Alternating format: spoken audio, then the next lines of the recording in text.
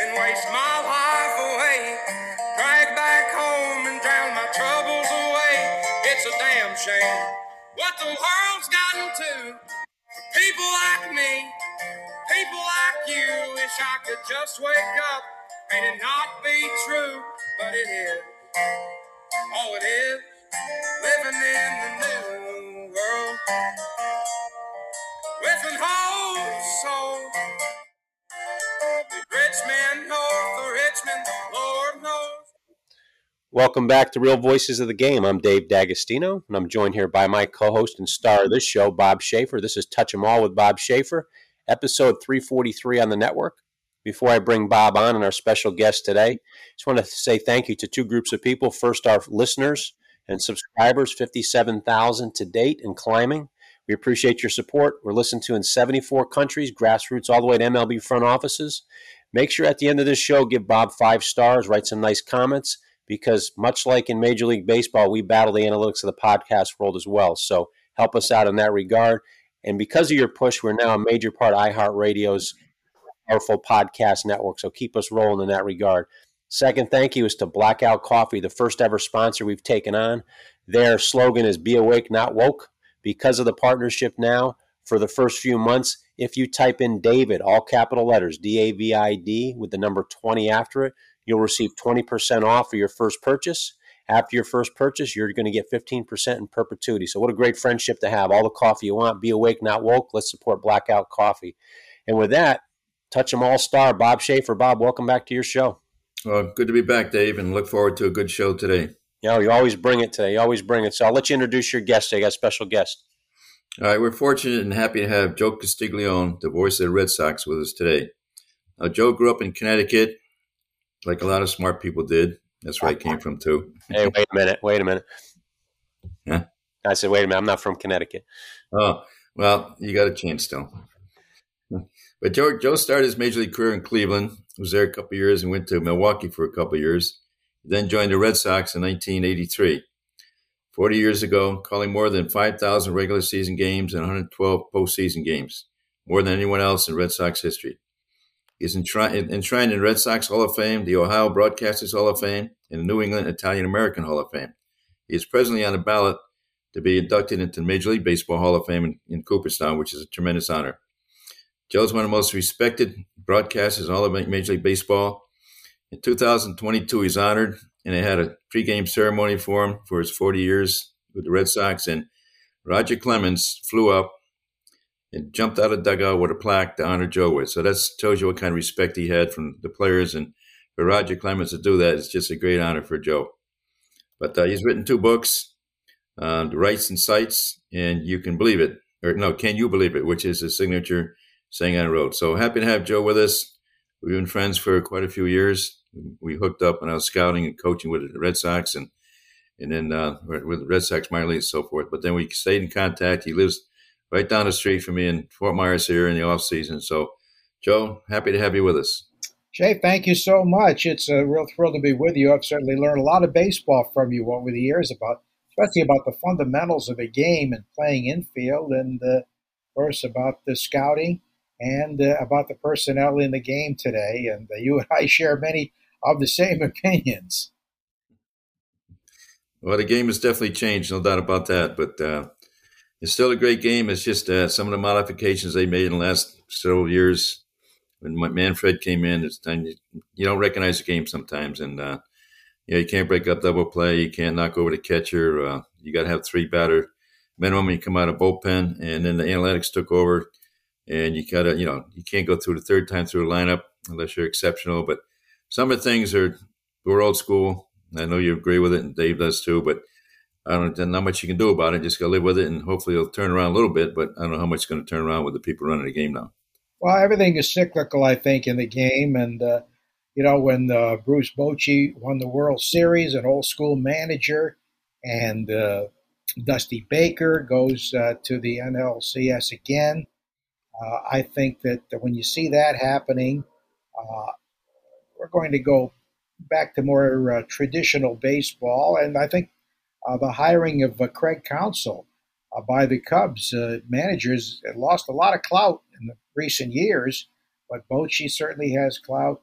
Dusty, who just retired, head clout, and now to give Craig Counsell a contract like that, what is it, 5 years, $40 million with the Cubs. I mean, we're going to see more power from the managers, and maybe they'll be a lot more independent in their decision making, like our Alex Cora is with the Red Sox.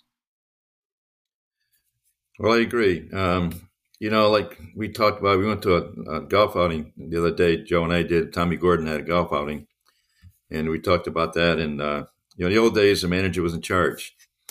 The only guys in charge now are the veteran managers, but the other managers seem to take a lot of insight from the people in the front office who never managed before, but they kind of tell them what to do in a lot of situations and how to set the lineup up and everything else. And the managers, some of these new managers are with the players instead of players being with the managers. So hopefully they'll get more veteran managers back in there, give them a second chance or third chance sometimes, and let them take charge and play baseball the way baseball is supposed to be played instead of just swinging from your butt trying to hit home runs all the time or trying to throw 100 miles an hour. Yeah, I think that's happening, and the Counsell thing underscores that, I think, greatly. And I'm sure he didn't go to the Cubs to be told what to do by analytics people.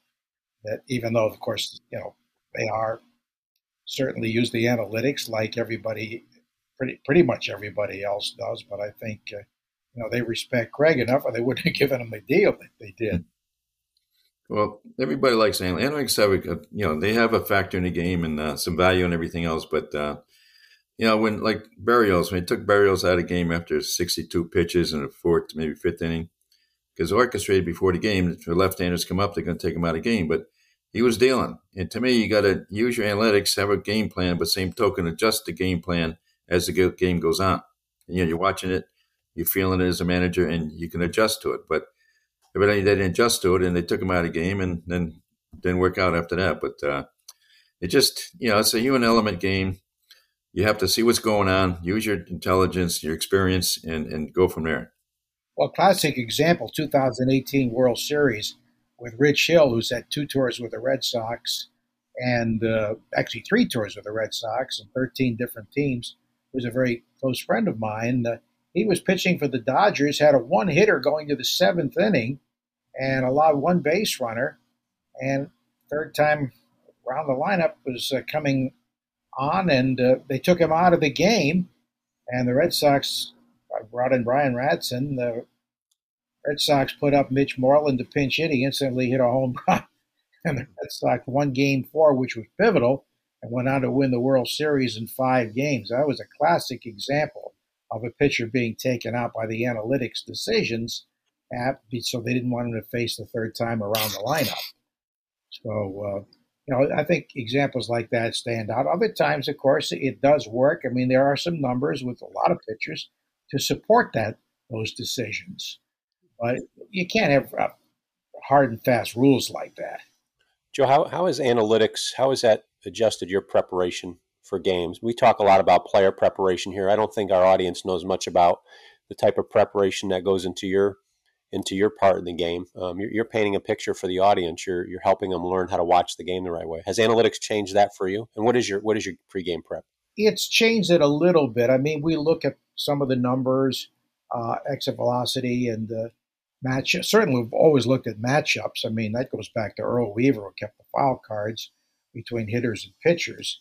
And I did that myself for many, many years. Now it's right out there on the internet. You don't have to keep it yourself. So, we've always used those, but I try not to get too bogged down in numbers. It's still the traditional batting average, home runs, RBIs, because they tell a story right away that people understand. Tough to do WAR because a lot of people don't understand the formula for it. Exit velocity, I think, tells a story because hard hit balls, but we try not to get too deep into it because if you overwhelm listeners with numbers, it's like going to work for them. I mean, baseball's an escape. It's entertainment. Sometimes we know on radio we're background sound and that, they don't listen real closely until they hear our voices rise and something's happening in the game. But you really have to be very careful in using too many numbers. Sometimes they're a crutch. I've always felt that anytime you use a number, it should tell a story. If it doesn't tell a story, it's meaningless. So just be That's a careful in how you do it. that's a great point, Joe. I think people, this whole analytics battle, start banging on the numbers, and it's really not the numbers. Numbers have been around forever. It's when they make them opaque, when they make them absolute, and they really make them deadly, where somebody could lose their job because these things, they're ever changing, like war. Um, I often say that analytics should be thought of as the English language, as you pointed out, where it's a word story to start a conversation. So I like that. I like that analogy. I'm glad you brought that up to our audience. What would Roger Clemens say if he was approached about the third time around the lineup? No, he'd knock somebody down. Roger wanted to finish games, and he did finish many of them. And he wouldn't like it at all. Nor would Pedro Martinez. I mean, I've been privileged. 22 of my first 24 years with the Red Sox, I had either Roger Clemens or Pedro Martinez pitching every fifth day, and what a treat! Because the Red Sox have never been known as a pitching organization. Roger they drafted and signed. Pedro they got in the trade with Montreal, but neither one would have gone along very quietly with decisions like that. Yeah, I can imagine. Bob, what do you got? Well, we talked many times in the show about pitching and starting pitching and the value of starting pitcher going deep in the game. And we had Bert Blyleven on last week, or 2 weeks ago, whenever it was. And 1 year he had 40 starts, which was every fourth day, and he had 25 complete games. But the mentality in those days was, I start the game, I'm going to finish the game.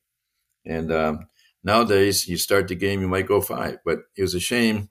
In the playoffs, they had to use a bullpen. Both teams used 8 different pitchers. And, they're 2 of the best teams in the game. And they can't get 4 or 5 starters to go 5 or 6 innings. And that's just the way to prepare the players now in the minor leagues. I mean, I watched a lot of minor league games this year, low A, which is, probably the second, third year minor league or professional playing. And it's 70 pitches, as most ever seen. I mean, how are you going to get better throwing 70 pitches? But that's the analytics, or that's where people get involved that really don't know how to train pitchers. Yeah, and Bob, it's a good point because they still get hurt. I mean, they right, more than ever. And sometimes the theory is throw as hard as you can, as long as you can. And sometimes that's not the way to pitch. That's throwing rather than pitching. And we're very happy now, at least I am, because the Red Sox have hired a pitching guy as their chief baseball officer, and Craig Breslow. Craig is a brilliant guy, Connecticut guy, Bob, of course, like you and me. He's from Trumbull. Yeah, he's smart. Very, very bright. But he was hired by the Cubs to be a pitching analyst, became assistant GM, and now he's coming to the Red Sox, and pitching is going to be the top priority. And this is something Red Sox, who are in need of starters especially, really need. So I'm very thrilled by that. And, Craig is a guy who's going to be bold. I think he's going to get along with other GMs. And I think Red Sox are in pretty good hands right now. Jim Cott spoke highly of him. We have 9 shows on the network, as our audience knows, and Jim's one of our other co-hosts on Cott's Corner. And he spoke highly of the hire. And for people that don't know, Craig played for John Stuper at Yale, and John Stuper was a teammate of Cott's, I believe, with the Cardinals. Right, 82 Cardinals, world champs. Stuper won Game 6 of that World Series. I recall that because I was in Milwaukee at the time. Yep. And it'll be interesting. I'm glad the baseball world is better. Even though I'm a New Yorker, the baseball world is better when Boston and New York are good. And so I'm excited to see Boston move back up the totem pole in that AL East, that strong AL East. Some of your partners in the booth, we talk about the managerial position and the coaches. You got to be in symbiosis, the pitcher-catcher combo. Who are some of the partners you worked in your booth that you've had relationships with over the year? Well, my first partner was the late Fred McLeod. He was 26 and I was 32. My first job with the Cleveland Indians on TV in 1979. And Fred was a very innovative guy who later went on a long career with the Detroit Pistons and Cleveland Cavaliers. We lost him a couple of years ago at too young an age. But Fred was a pioneer in terms of the age. I mean, we were the youngest broadcasters in the game that year. We only did 40 games because that was pre-cable. and you weren't going to preempt CBS prime time for a sixth-place team. But after that, my next partner was Bob Feller, and you talk about an experience. I had heard the stories about Bob, who could have been, sort of gruff, not exactly politically correct, but a wonderful guy. I mean, he played catch with my kids. He laughed at himself, talked about his record for walks all the time. And he knew our team because he was a spring training instructor with the Cleveland Indians at the time. And he was a lot of fun. Ken Coleman brought me to Boston. Ken should be in the Hall of Fame. He's come close, I know, a couple of times for the Frick Award. Ken joined the Red Sox in 1966 and was the voice of the Impossible Dream Team in 67. Left to do Cincinnati Reds, the Big Red Machine era, and then came back to Boston where he brought me in 1983. Jerry Trupiano for 14 years, who had done Houston games and WHA hockey and the other big sports. We had a wonderful time together, including the 2004 World Championship. I had Tim Neverett, who did Pirates and is now doing Dodger games. And I have Glenn Geffner and Dave O'Brien, a guy I really had great chemistry with on the booth. I had 9 years with Dave till he moved over to Red Sox TV on New England Sports Network. So we had a wonderful time. And my current partner is Will Fleming. His brother Dave started with the Giants, I think, at age 25 and has done like 18 years. And Will is in his just finished his fourth year with me, actually 4 and part of another. And we have a great relationship. He's a very respectful guy and a Stanford guy, which we like to tease him about. But we have a good time together. And I've been very blessed to have good partners. We've certainly gotten along with all of them. We had 1 year where when Tim Neverett left, I had 10 different partners because they didn't hire anyone full time. And then Will emerged from that group to take over. So it's been a long run with a lot of great people that have helped support me and helped make me, I think, better. You have one of my favorite minor league players when I ran in minor leagues is one of your co-hosts, I guess you can say, or whatever you call him now, but Lou Maloney. Oh, yeah. Louis was a very smart player, and he made it because he knew how to play. And I remember when he got to the big leagues, first of all, I accused Nomar faking an injury so he could get to the big leagues because Louis and Nomar were like brothers. Yes. Anyway, Louis worked his way up and became a utility guy in AAA, which was against Dan Duquette's better judgment. But I said, Dan, the guy can play shortstop as a part-time guy. Well, Louis worked at it and didn't have a lot of raw ability, but he made himself a good player. He did stuff to help a team win. He could hit and run. He could bunt. He could hit the ball the right side. He could good base runner, not real fast, but good base runner. And he's a guy you just, as a coach, you're just happy for guys like that get to the big leagues because they use their intelligence and the skills they do have to do what it takes to win games. And as a scout for many years, people say, what are you looking at? Well, you look at the tools. There's 5 tools. But the tools got to develop into skills. And, you can be fast, but you got to be a good base runner. So your skill is your base running, not just, your speed. But Louis was, so anyway, he gets to the big leagues, and I go around all the minor league teams, and I say, we just sent a guy to the big leagues. He doesn't run too well. He's not a great fielder, but he has a good arm. He just doesn't have a quick bat, but he knows how to hit. He knows he knows the strike zone. He just does things to help you win. I had to tell Louis later, I said, in case he heard from his buddies that I said he wasn't that good, I had to tell Louis what I told everybody. But it's it just shows you what kind of person he was as well, what kind of player he was to get with his talents to the big leagues. And he was very effective, and he actually started as shortstop in the playoff games, right, Joe? Like when he got in the year they got to the playoff games, he started because Nomar was hurt. He gets in the 23-7 win over Cleveland. Yeah.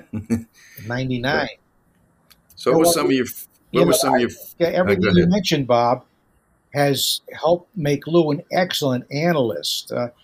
He had a talk show on our flagship station, and then he moved over to the radio and TV side. So we had him for about 50 games this year doing analysis with us, which was really so good. I mean, he saw so many things we didn't see and was, more importantly, able to communicate that to the audience.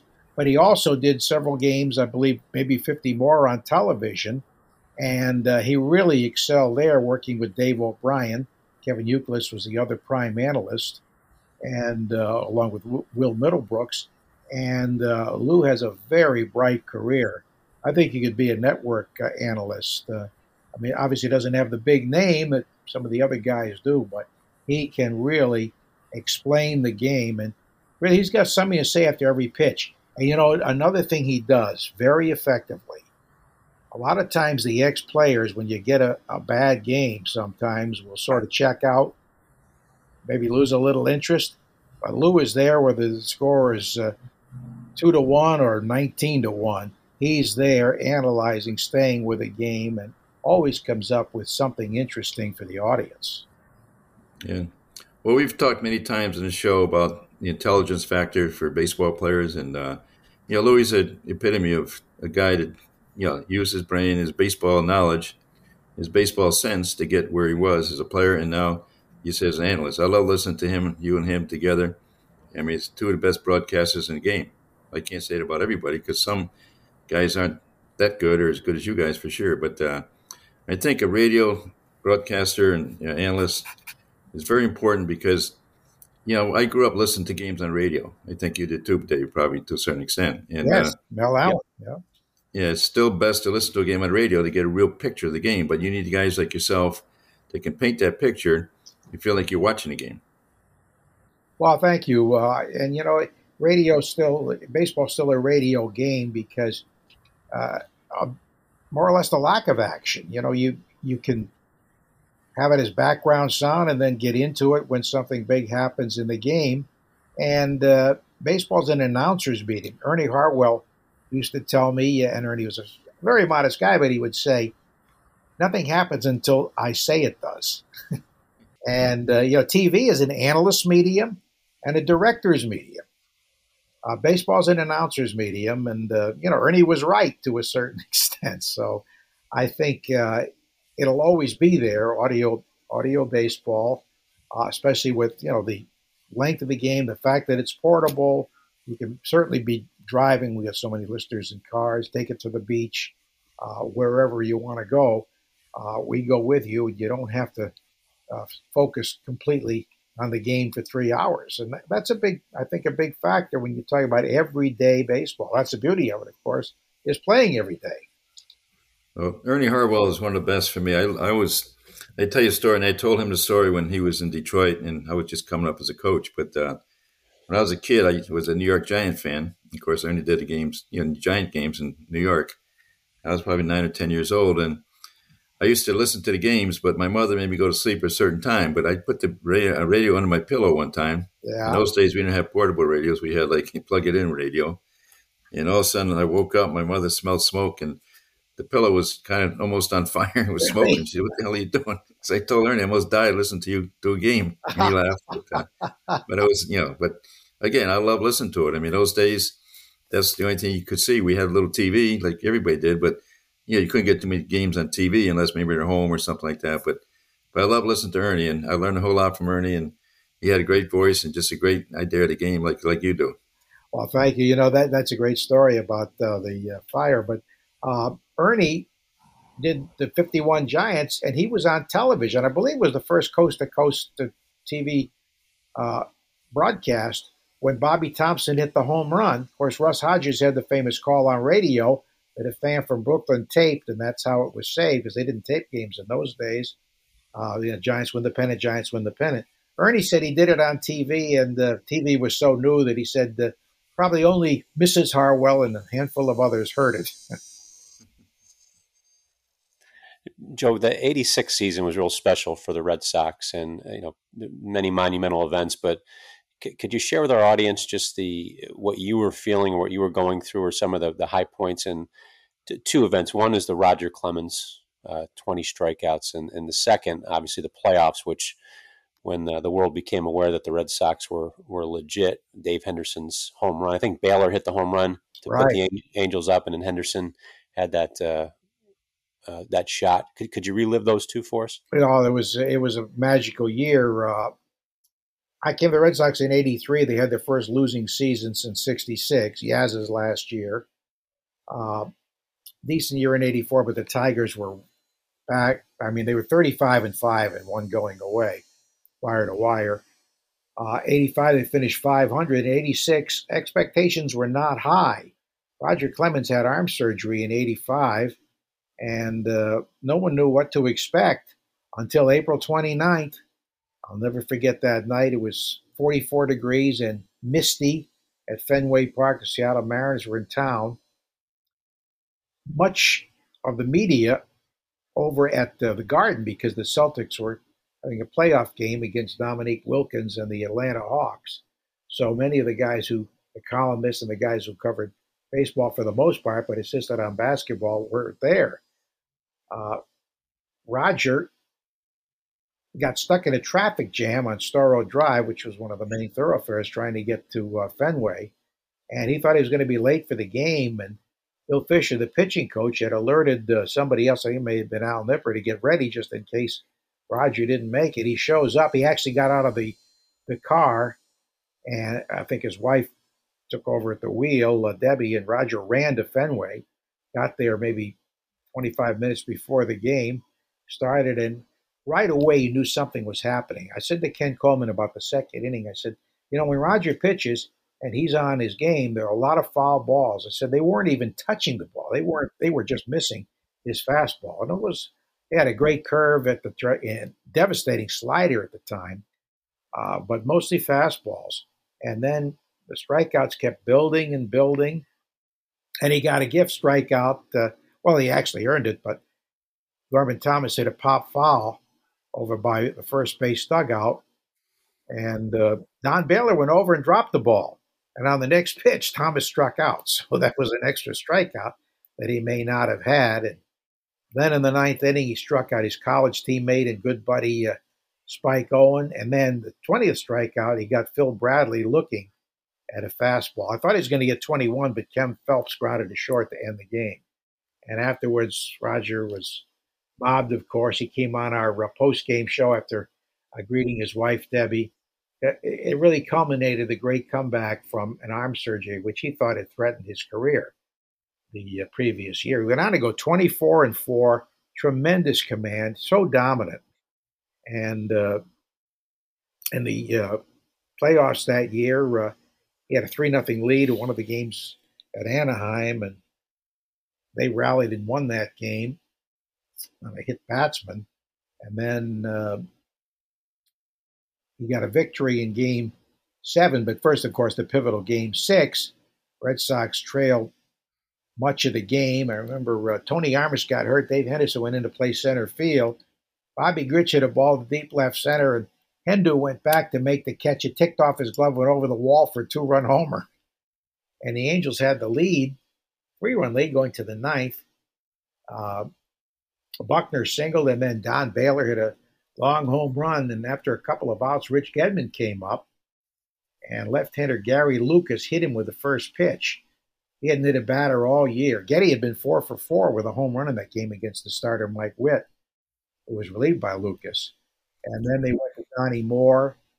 Hendu came up, and after fouling off several pitches, he hit a fork ball over Brian Downing's head into the left field seats for the lead. But, that didn't decide the game, because the Angels scored in the bottom of the ninth. They loaded the bases and got the tying run home and had only one out, winning run at third. And DeCenze hit a pop fly to shallow right that Evans caught. No one's going to run on Evans. And then Bobby Grich with a 2-0 counted a soft liner to the pitcher, Steve Crawford, who made the catch. And then Hendu with a sac fly in the 11th to win the game. And then the Red Sox went on with Clemens dominating in Game 7 and rolled. I think they scored 10 runs and won the pennant.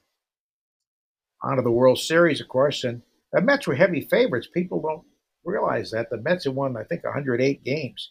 I mean, they were a powerhouse, led by Dwight Gooden and Darryl Strawberry and Keith Hernandez and so many others. And the Red Sox won the first 2 games of that series, including first game 1-0 on an error by Tim Tuffle on a ground ball hit by Rice. Gedman hit the ground ball and Rice scored. Anyway, game 2 was Clemens against Gooden, and they both got relieved early before the 5th inning, but the Red Sox rolled to that win. Then the Mets won the next two at Fenway. Red Sox win Game 5 with Bruce Hurst spinning a beauty, as our Joe Morgan would say. Game 6, of course, the pivotal game, and went back and forth. And Red Sox score in the 10th inning when Dave Henderson hit one off the Newsday sign. And if the lead had stood up, he would have had a statue in Boston. Marty Barrett hit a two-out double to score Boggs, and the Red Sox had a 2-run lead. And then in the bottom of the 10th inning, I had called the top of the 10th, including the Henderson home run, and I said to Ken Coleman, Ken, do you want me to stay here and do the bottom of the 10th or go down to the clubhouse and be ready for the post-game interviews and celebration? And Ken had been there 20 years, said, whatever you want to do. He was very gracious. And I thought, well, two things. First, he deserves to call the last out of the first Red Sox World Championship since 1986. And besides, I want to be down there and get soaked in champagne and be part of this party. So I was down. By the time I got down, there were 2 out and nobody on. Calvin Giraldi pitching. And then I hear a little security guard had a small transistor radio here, base hit, base hit. Kevin Mitchell wasn't even dressed, had to put on his uniform, and he had one of the hits, and Ray Knight had a hit. And then I hear Bob Murphy, the Hall of Fame voice of the Mets, say, gets away, and here comes the tying run. The wild pitch or pass ball was called a wild pitch, but could have gone either way. And that was with Bob Stanley pitching. And then, of course, I started to run up to the booth at Shea Stadium, which was an archaic facility, terrible elevator service. So I was on a ramp when I heard the crowd. I didn't see it till Sports Center at 2 a.m. in the morning when Mookie Wilson hit the ball that went by Buckner, and the Mets won the game. What a lot of people don't recall is the Red Sox got home runs from Gedman and Dwight Evans and had a 3-0 lead in Game 7 with Bruce Hurst pitching. Well, okay, boy, supposed to pitch. The game got rained out on the Sunday night, Game 7, so they played Monday with an extra day rest. They went to Hurst, who actually was announced on the scoreboard, message board, as the MVP of the series before the game ended, which, of course, was premature. But Red Sox were leading 3-1, I recall, in the 6th inning. I'm doing the play-by-play. The Mets had the bases loaded, 2 out, and a 3-1 count to Keith Hernandez. And I said to myself, if he gets a hit, they win. If we get him out, the Red Sox win. And he lined a 2-run single to left center. I just recall that with him this year. And he said, first try to get a fastball in, and he lined a hit because he was such a great clutch player. And then, of course, the Mets exploded. Strawberry hit one off the scoreboard, and they won Game 7. So it was a heartbreak. To me, it was my 4th year with the Red Sox. And I thought, well, it's tough. You know, they didn't win it. Tough way to lose. But we'll be back in the World Series soon with this team. It took 18 years to get back there. You never know. Yeah. That's why it's a good game. You got to get them out. You can't run the clock out. That's it. You got to get that 27th out. So, Joe, when Clemens had his 20 strikeout game, how many pitches did he throw? Do you know? You know, that's a good question. I think it was close to over 130. I know it was considerable, and really we didn't make any note of it. It was, and I did count pitches for a long time. I think I counted that night, but I don't remember what it was, and it really wasn't considered significant. Certainly, there was no question of taking him out. Actually, he was losing 1-0 to the 7th inning because Gorman Thomas hit a home run. Mike Moore was pitching very well without the strikeouts, but in the bottom of the 7th, Dwight Evans hit a 3-run homer, and that turned out to be the final score, 3-1. So it was a close game the whole way. Yeah. Well, there was someone, I get what the guy with the Cubs had. He had 20 strikeouts also. Yeah, he hurt his arm right after that. Kerry Wood had 20 as a youngster. Right. Before he got hurt. And, of course, Roger, 10 years later, had a 20 strikeout game in Detroit. It was a September game. Red Sox were out of the race. And Roger had been injured part of that year. Had an under 500 record, which was such a rarity. And he had a perfect lineup because they had a lot of strikeout guys. They were a powerful team, but a lot of strikeouts. Probably not many if you look at today's number of strikeouts, but he went on to strike out 20. Travis Fryman was the 20th victim, the fourth time he fanned, with Bill Hasselman catching. So I think there were maybe 10,000 people in the stands for that game at Tiger Stadium. And there were only 5 of us, I think, who saw both 20 strikeout games, including a trainer and the batting practice pitcher. I was going to ask you that question because one was in '86, the other one was in '96, and one was in April, another one in September, and I mean you couldn't get further apart. So you, the trainer, a batting practice trainer coach, and Rich Zaracki, and the batting practice pitcher Ace Adams, and our traveling secretary Jack McCormick. In 1986, Jack was the Boston policeman in the Red Sox dugout. 1996, he was our traveling secretary, so he saw both 20 strikeout games. It's amazing. But you've certainly seen a lot of ups and downs, a lot of ups mainly, and hopefully it'll get back up in the next few years. But, like I think Dave said earlier, the Red Sox, Yankees, when they get back to the top, that's like everybody's waiting for that to happen. And this year's World Series was not very popular, but it was still two really good teams. They got there. They weren't earned their way there. They were both wild card teams, and it's amazing what can happen in a game. But, like we won it with Washington, 2019. We're a wild card team, and in that series, I think it happened again this year, that the visiting team won every game. Is that right, Dave? Did the visiting team win every game this year? Won a series? Geez, I think it was pretty close to it, if not all of them. There weren't many games won at home this year. Hey, the Red Sox were a wild-card team in 2004. The Yankees won the division handily. And then, of course, the greatest comeback of all time, down 3-0. And they rally to win that series and move on to sweep the Cardinals, who were a heavy, heavy favorite in that series. Cardinals won over 100 games. So, Joe, you've seen 5,000 games done, I guess, right? But, I mean, this year it was magnified because you had extra team in the playoffs. But the teams that came in first place, they drew a bye, and they got knocked out all but, I guess, Houston. But it just seemed like the 5-6 days off really affected their hitters. Do you agree with that? I do, because, baseball's a game of rhythm and repetition. The baseball clock is you play every day. And to have 4 or 5 days off really upsets that type of rhythm, especially for hitters. I mean, it's good for the pitchers, and it's good if you're trying to overcome injuries. But you can get a little stale. And as you know, Bob, this inter-squad games just don't do it. It's not the same. No, it's not the same. Yeah. So I think it does make a difference. I mean, you had 3 100 lost teams who were eliminated early: the Braves, Dodgers, and Orioles. Right. I don't know how you solve that problem, but it's good to have the extra team because you get more cities involved in baseball down the stretch. Getting hot at the right time, of course, is always the biggest factor. And we talked about managers, Chev. I know you agree with me that Torey Lovullo is one of the outstanding young managers in the game. We had him as a bench coach and an interim manager when John Farrell had an illness, and he is a great communicator, and it's become an outstanding organization. Yeah, I'll tell you guys a story. I scout a lot of players, of course, but one day Rizzo calls me and said, "I want you to go scout Torey Lovullo." That's when Farrell was sick, I guess, and he was interim manager. Right, 2015. Yeah, so I went to Fenway, and I'm sitting there watching. I got there real early. I watch him. He's out there talking to all the players in the outfield.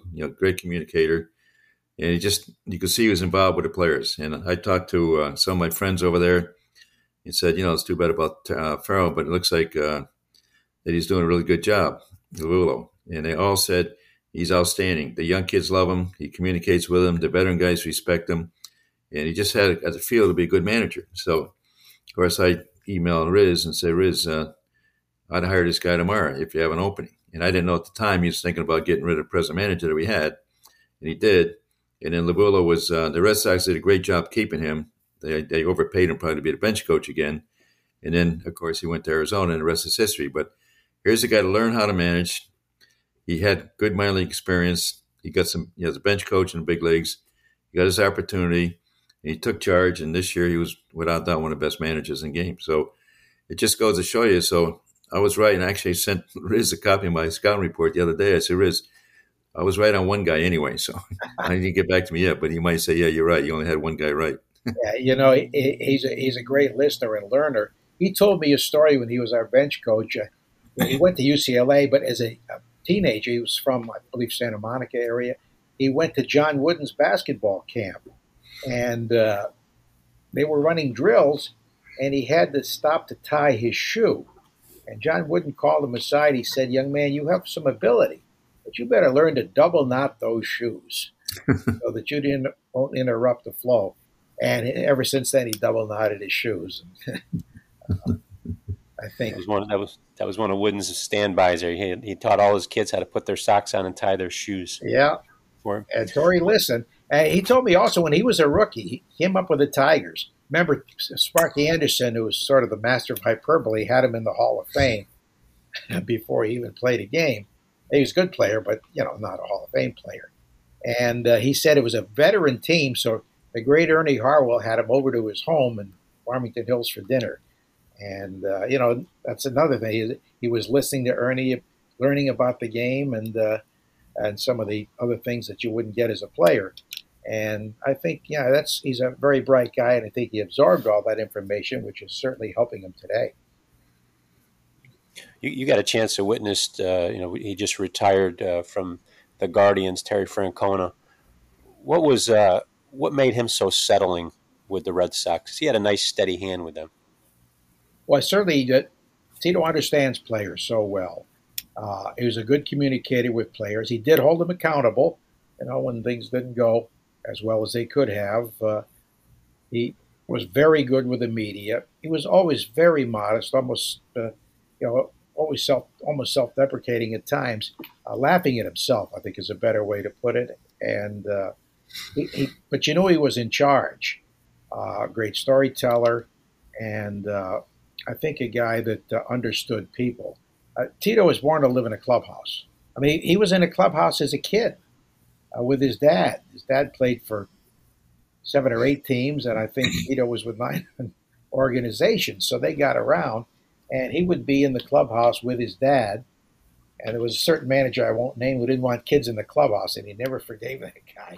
And he always allowed players' kids in the clubhouse when he managed the Red Sox or on the field to shag flies because, players were away from their kids for so many days out of the year, and he thought it was good family time, and if a youngster could take advantage of it, he was all for it. But wonderful to his coaches. We've heard stories of his generosity and his knowledge of the game, and I think how players react under pressure. And he would have been a great player. I mean, he was the number 1 pick of the Montreal Expos, and he hit high 300s as far as AAA until he hurt his knee on a warning track. And, of course, he's had so many surgeries since then, knee replacements, shoulder replacements, and many other issues. And we certainly hope he can enjoy good health in his retirement because he's had to struggle with a lot of health issues over the last several years. Well, I've got a question, actually, for both you and Bob. You guys have stood the test of time in baseball, and in my mind, 2 treasures in the game. How have you been able to do this? Do you have a routine outside of preparation for your job to keep you healthy, to keep you sharp, to allow you to play in a Ripken-esque way? 41 years with the Red Sox, is that right? Or am I cheating a couple years? 41 Red Sox and 44 altogether. And I've got a contract for this coming season to do somewhere between 81 and 90 games. But I think the preparation has to be there all the time, but you have to have the enthusiasm and you have to love the game. And I think the rules that have shortened the game are really important. Too much non-action, too many strikeouts still, and hopefully they'll find a way to remedy that. But I think you have to have the enthusiasm for the game. You have to like players. I mean, I've always liked and respected players, because I think more so than any other sport, players are individuals. I mean, you have all types of personalities, all types of nationalities, and I think that is really something that keeps the interest flowing. The human interest stories of players, uh, and I always grew up listening.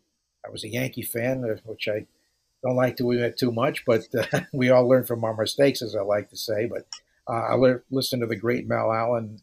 He was always on, never bored. Certainly, you have some games that are not very interesting over the course of the year, but then you have other games that say, "This is why I do it. I really love it." And just to be around the personalities, I think, and the friendships you form, like Bob Schaefer. I mean, we've been close for many, many years, even before he joined the Red Sox with our Connecticut connection. And of course, that grew when he was with the Red Sox and has flourished since then. Is we talk a lot, whether I'm in Boston and he's in Florida or he's on the road. And those are the kind of things that I think keep you interested, the personalities, more than anything in the game. Right. I think my thing is, I was very fortunate to work for some great people. When I coached, John Walton hired me. He was great. Tony Pena took over the next segment I had there, and he was awesome. And then I had Joe Torre. So, I had great managers that I coached under, which made it really easy. When I scouted, John Sherhouse was tremendous as a general manager. Mike Rizzo's tremendous. So I was fortunate to work for some great people. So it was easy to keep your enthusiasm. And, of course, I love the game, and I've done a lot of things in the game, so I know a lot of different angles part of the game, from coaching to running minor leagues to scouting and so forth. And I think coaching made me a better scout, and scouting made me a better coach. When I get fired as a coach, I scouted, and all of a sudden I got a job back coaching in the big leagues and so forth. And it all started in high school, went to the Cape Cod League, and then I managed in minor leagues for about 7, 8 years. And so I learned from the bottom up, and I think that made me a better person because I knew what the people under me were doing. I respected that. I respect how tough it was to get to the big leagues, get where I wanted to be. But when I got there, I appreciated it. Now, nowadays, some guys get there real quick, and you think they get there too soon, and they fail. They don't have the background to adjust to the situations and everything. And it's just, but it's been a great game. It's hard for me to understand some of these analytics and how you're evaluating players now. And we talked about this the other day, how they eliminated some minor league teams. And my thing about that as a player development guy is that when you eliminate a team, now a young kid has to go from rookie league to A ball, and that's a big jump. Instead of going to the half-year A ball, we can make it one step at a time. Because young players when they sign, Latin players when they sign, they didn't go to college, so they didn't have any success other than high school, and all they know is they could play in high school. Where you college kid, 18, 19, maybe 20 years old, he had a lot of success in college. So he had his own confidence, self-confidence at that age, which a lot easier for him to handle some bad situations or get in a slump and so forth because they know they can bounce out of it. So there's a lot of psychological part of being a big league player and the way you get there. And I think that eliminating that one team, you diminish the supply and demand gets greater. And some guys get to a level that they're not ready for and they fail. They almost have to start all over again. So I just wish Major League Baseball would get together. And you're spending more money in the long run by not having that one team. And I think they should almost have more than one team. And again, with the pitching, the pitching is like it takes a while to develop your arm strength, your secondary pitches, and it should be a progression all the way instead of forcing guys. And now the worst thing about pitching is they put the best arms in a bullpen because they throw harder. And all they are is they're throwers. They're not pitchers. They never learn how to change speeds. They never learn how to handle it, control the off-speed stuff and, control the fastball. Located fastball is still the best in the game, but they try to throw as hard as they can, and it doesn't work that way all the time. That's a great point. And the other thing, Bob, with eliminating some of those low minor league teams, that's how young fans are developed. It's a very affordable game for a family, for a dad and mom to take their little kids to the game, and that's where they learn baseball and fall in love with the game. And in many smaller towns now, you don't have that, which is sad. You're right. It develops fans, develops coaches, front office people, even umpires. That one level being subtracted is really bad for the game. Yeah. Joe, do you see that in your profession at all where guys are rushed, like Bob's talking about, to the bigs Are they doing that? Is that prevalent in all jobs around baseball right now, or In, are in broadcasting, well, it happens with ex-players. Sometimes they come off the field, you want to take advantage of the name, but I think they're quickly weeded out. The good ones stay, and the bad ones don't last too long because it's an everyday game. You're exposed if you don't know it. Uh, I mean, I've done football and basketball where the action can carry it. Baseball can't carry the action. I think in a 3 hour game, the ball might be in play 8 or 9 minutes. So it's what you do between those pitches that really is critical. You have to describe the play as it happens, but the other thing is certainly critical how you feel between. what's the dance like between those plays? There's got to be obviously you got to be with a partner for a while, but what are some of the unwritten rules or even the rules behind the scenes to help that flow happen? Well, I think it's sort of by osmosis. I mean, you know the game, and something will trigger a thought to tell a story, something you've done in your preparation. To me, the greatest time to prepare was during batting practice or in the clubhouse, where you just listen. You've got 3 hours to talk. You just listen and try to pick up anecdotes, not breaking news stories, necessarily about trades or anything like that, but just human interest stories about the players where you can try to personalize them. And things happen when you're experienced over the course of a game that triggers a thought about something that might have happened a year ago or 10 years ago. Because baseball is like a pyramid. What happens today is built on what happened yesterday and the year before and the decade before and, 100 years before even.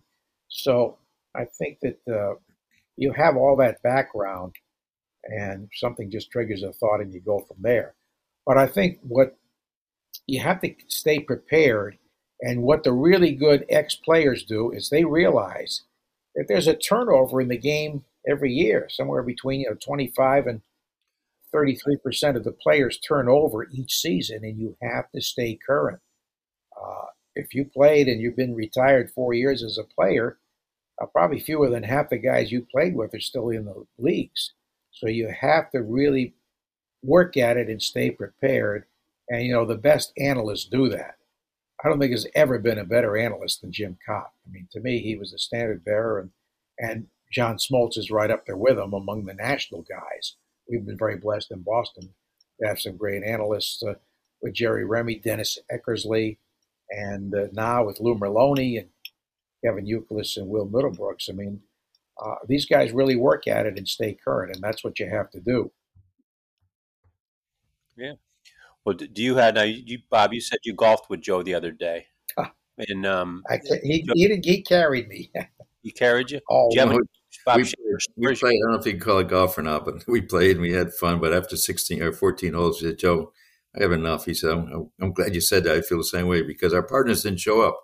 I don't know how they knew we weren't that good, but they didn't show up. So it was a 2-man scramble, and everybody else played a 4-man scramble. So we hit 2 balls every time. And after a while, I was worn out, and so was Joe. We said, we're not going to win. We were like, I think 2 over. I think the winning team was about 17 under. So we lost by a little bit, but it was fun. It was great to see some of the guys up there. Tommy had a great group of people, and I'm going to get him on the show soon. And just a great guy I've known since he was in, first time with the Royals. It was a lot of fun to see a lot of the guys that, I covered over the years. And that's always a great thing when guys come back, ex-Red Sox players come back to Fenway. In many cases, I'm one of the few people that are still there. So we like to have them on in the booth and talk about their days as a player, what they're doing now. And most of them really enjoy that. So I think it's so good. And the Red Sox have a great alumni system. Our Pam Ken does a wonderful job of keeping in touch with these ex-players. Fantasy camp has been a great way to stay in touch. We have 2 big camps and also a women's camp down here in Fort Myers, and I work those, and the ex-players come back, likes of Flash Gordon, we see every year, Tommy Gordon, and so many others, Brian Dahlbach, Trot Nixon, Bob Stanley, and these guys love it, not only because, they get to tell stories to the campers who pay like $5,000 to do this for a week, but they get to relate with their ex-teammates and, tell a lot of stories and have a lot of fun. We have a former Red Sox that is a co-host on our show, Jeff Fry. He does it. I remember the Red Sox put up Coke bottles in left field one year. Remember that, Bob? Yeah. And the front office said those Coke bottles paid Jeff Fry's salary. He was a good little player. Unfortunately, blew out his knees a couple of times. But yeah, he's great. But I've heard him before. He tells how it is. I mean, he knows. I mean, the sad part of baseball is that when Manfred took over, you wanted the young people to get involved in the game, and all of a sudden you wanted technology to take over. And the young people, I don't know if they're getting involved, but the old people are like, they had enough. A lot of people my age or even younger say, I don't want to watch this anymore because they've taken a lot of skill out of the game. You can't take up a double play. Certain things you can't do anymore. You got to have three hitter minimum as relief pitchers and everything. So it takes some of the strategy away from the coaches and everything and managers. But I mean, it's still a great game. It's a great fraternity. It's got great history. I mean, Joe's went back, and Joe has a great memory. I don't know if he remembers all that stuff, but he does. And you got to have a great memory to be a broadcast for sure.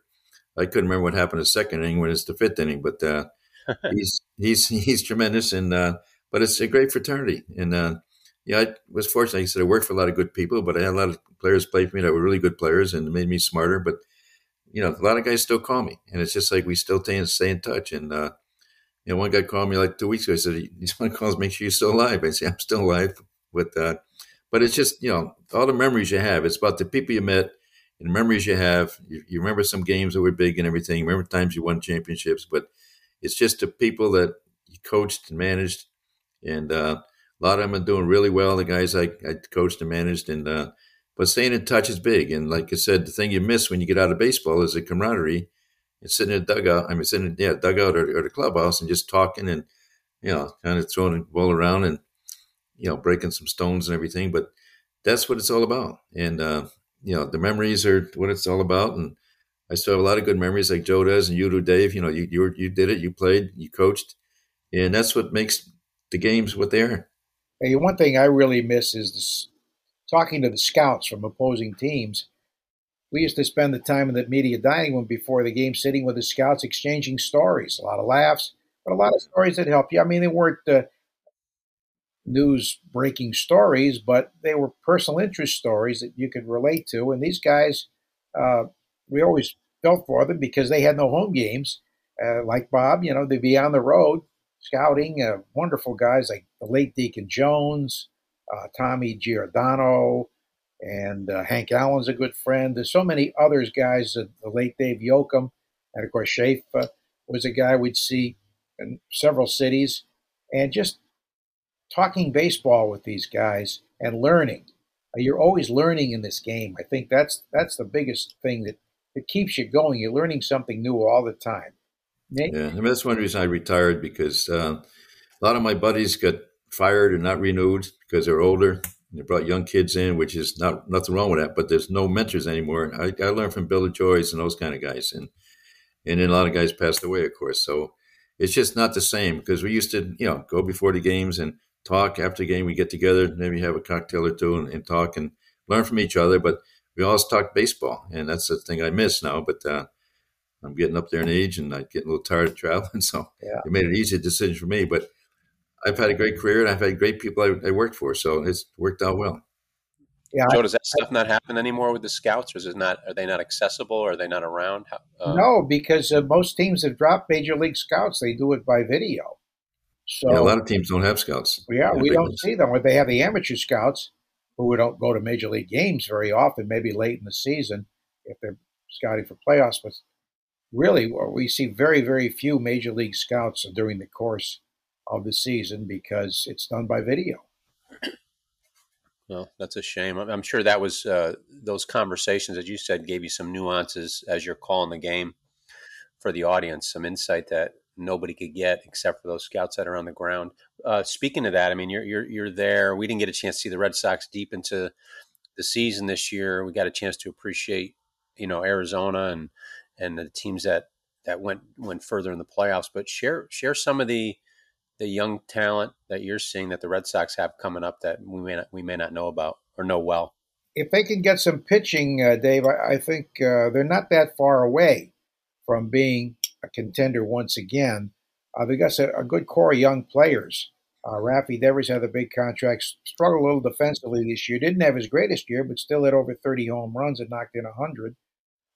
I look for him to continue to improve. He's only 26, loves the game, plays it with a smile, and he has certainly the ability, I think, the tools to be a better defensive third baseman. Tristan Casas is going to be a bona fide big league power hitter. I think he's going to be a 40 home run guy, and he'll hit close to 300. He knows the strike zone. He was a little too passive, I think, taking too many pitches earlier in the year, but then became more aggressive, had a great second half before he got in the last month. Jaron Duran blossomed this year, a guy with world-class speed, and he's improved as an outfielder and as a hitter. And I think that there's a core there that could be very, very good if they can add a couple of starting pitchers. I think they'll be in very good shape. We got an outstanding guy who can be a 1 or 2 starter, I think, in Brian Bello. Pedro Martinez has worked with him in the Dominican Republic. He's a guy that has a great pitch mix and has the good temperament, I think, to be a good pitcher, very bright young man. The additions that they make will be critical, and I think that they can be right back there as early as 2024 with a couple of additions, and that's why another reason I'm excited about Craig Breslow, because of the emphasis that I think we'll see on pitching. That'll be great. Now, congratulations, obviously, on the nomination and hopefully the induction into the Hall of Fame. Well, thank you. When will we find out? December 6th, we find out. You get a phone call if about an hour before the announcement, and if the phone doesn't ring, you didn't get it. And they never tell you the vote. But well, Joe, good luck. To me, you're a Hall of Famer as a person, also as a broadcast for sure, and I appreciate your time and enjoy talking to you all the time. Well, this has been a lot of fun. I mean, the chance to talk baseball in November, we'll always welcome. Right. You're welcome back anytime. We'd love to have you, especially and I can't imagine that call's not going to happen on 12/6. If it doesn't happen, you let me know. I'll make a call to somebody because you're a treasure in the game, what you've done, not just for your profession, but for, Bob talked about as young kids growing up, we listened to the radio to get interested in the game and to paint a picture and show people how to watch baseball is as big a gift as throwing a baseball. So we appreciate what you've done for the game. Well, thank you, Dave. I've been blessed, and I've been very, very fortunate to be able to do this so long. You have to credit your family. My wife, Jan, especially, who spent many a night at home alone and raising kids, being mom and dad. So there's just so many blessings that we have to be thankful. Yeah, I was going to ask you that too. I said we all as former coaches, players, broadcasters, we all have people that sacrifice for us to help us do what we love. And I'm glad you hit that point before I even had to ask. So that'll earn points definitely at home, I would imagine.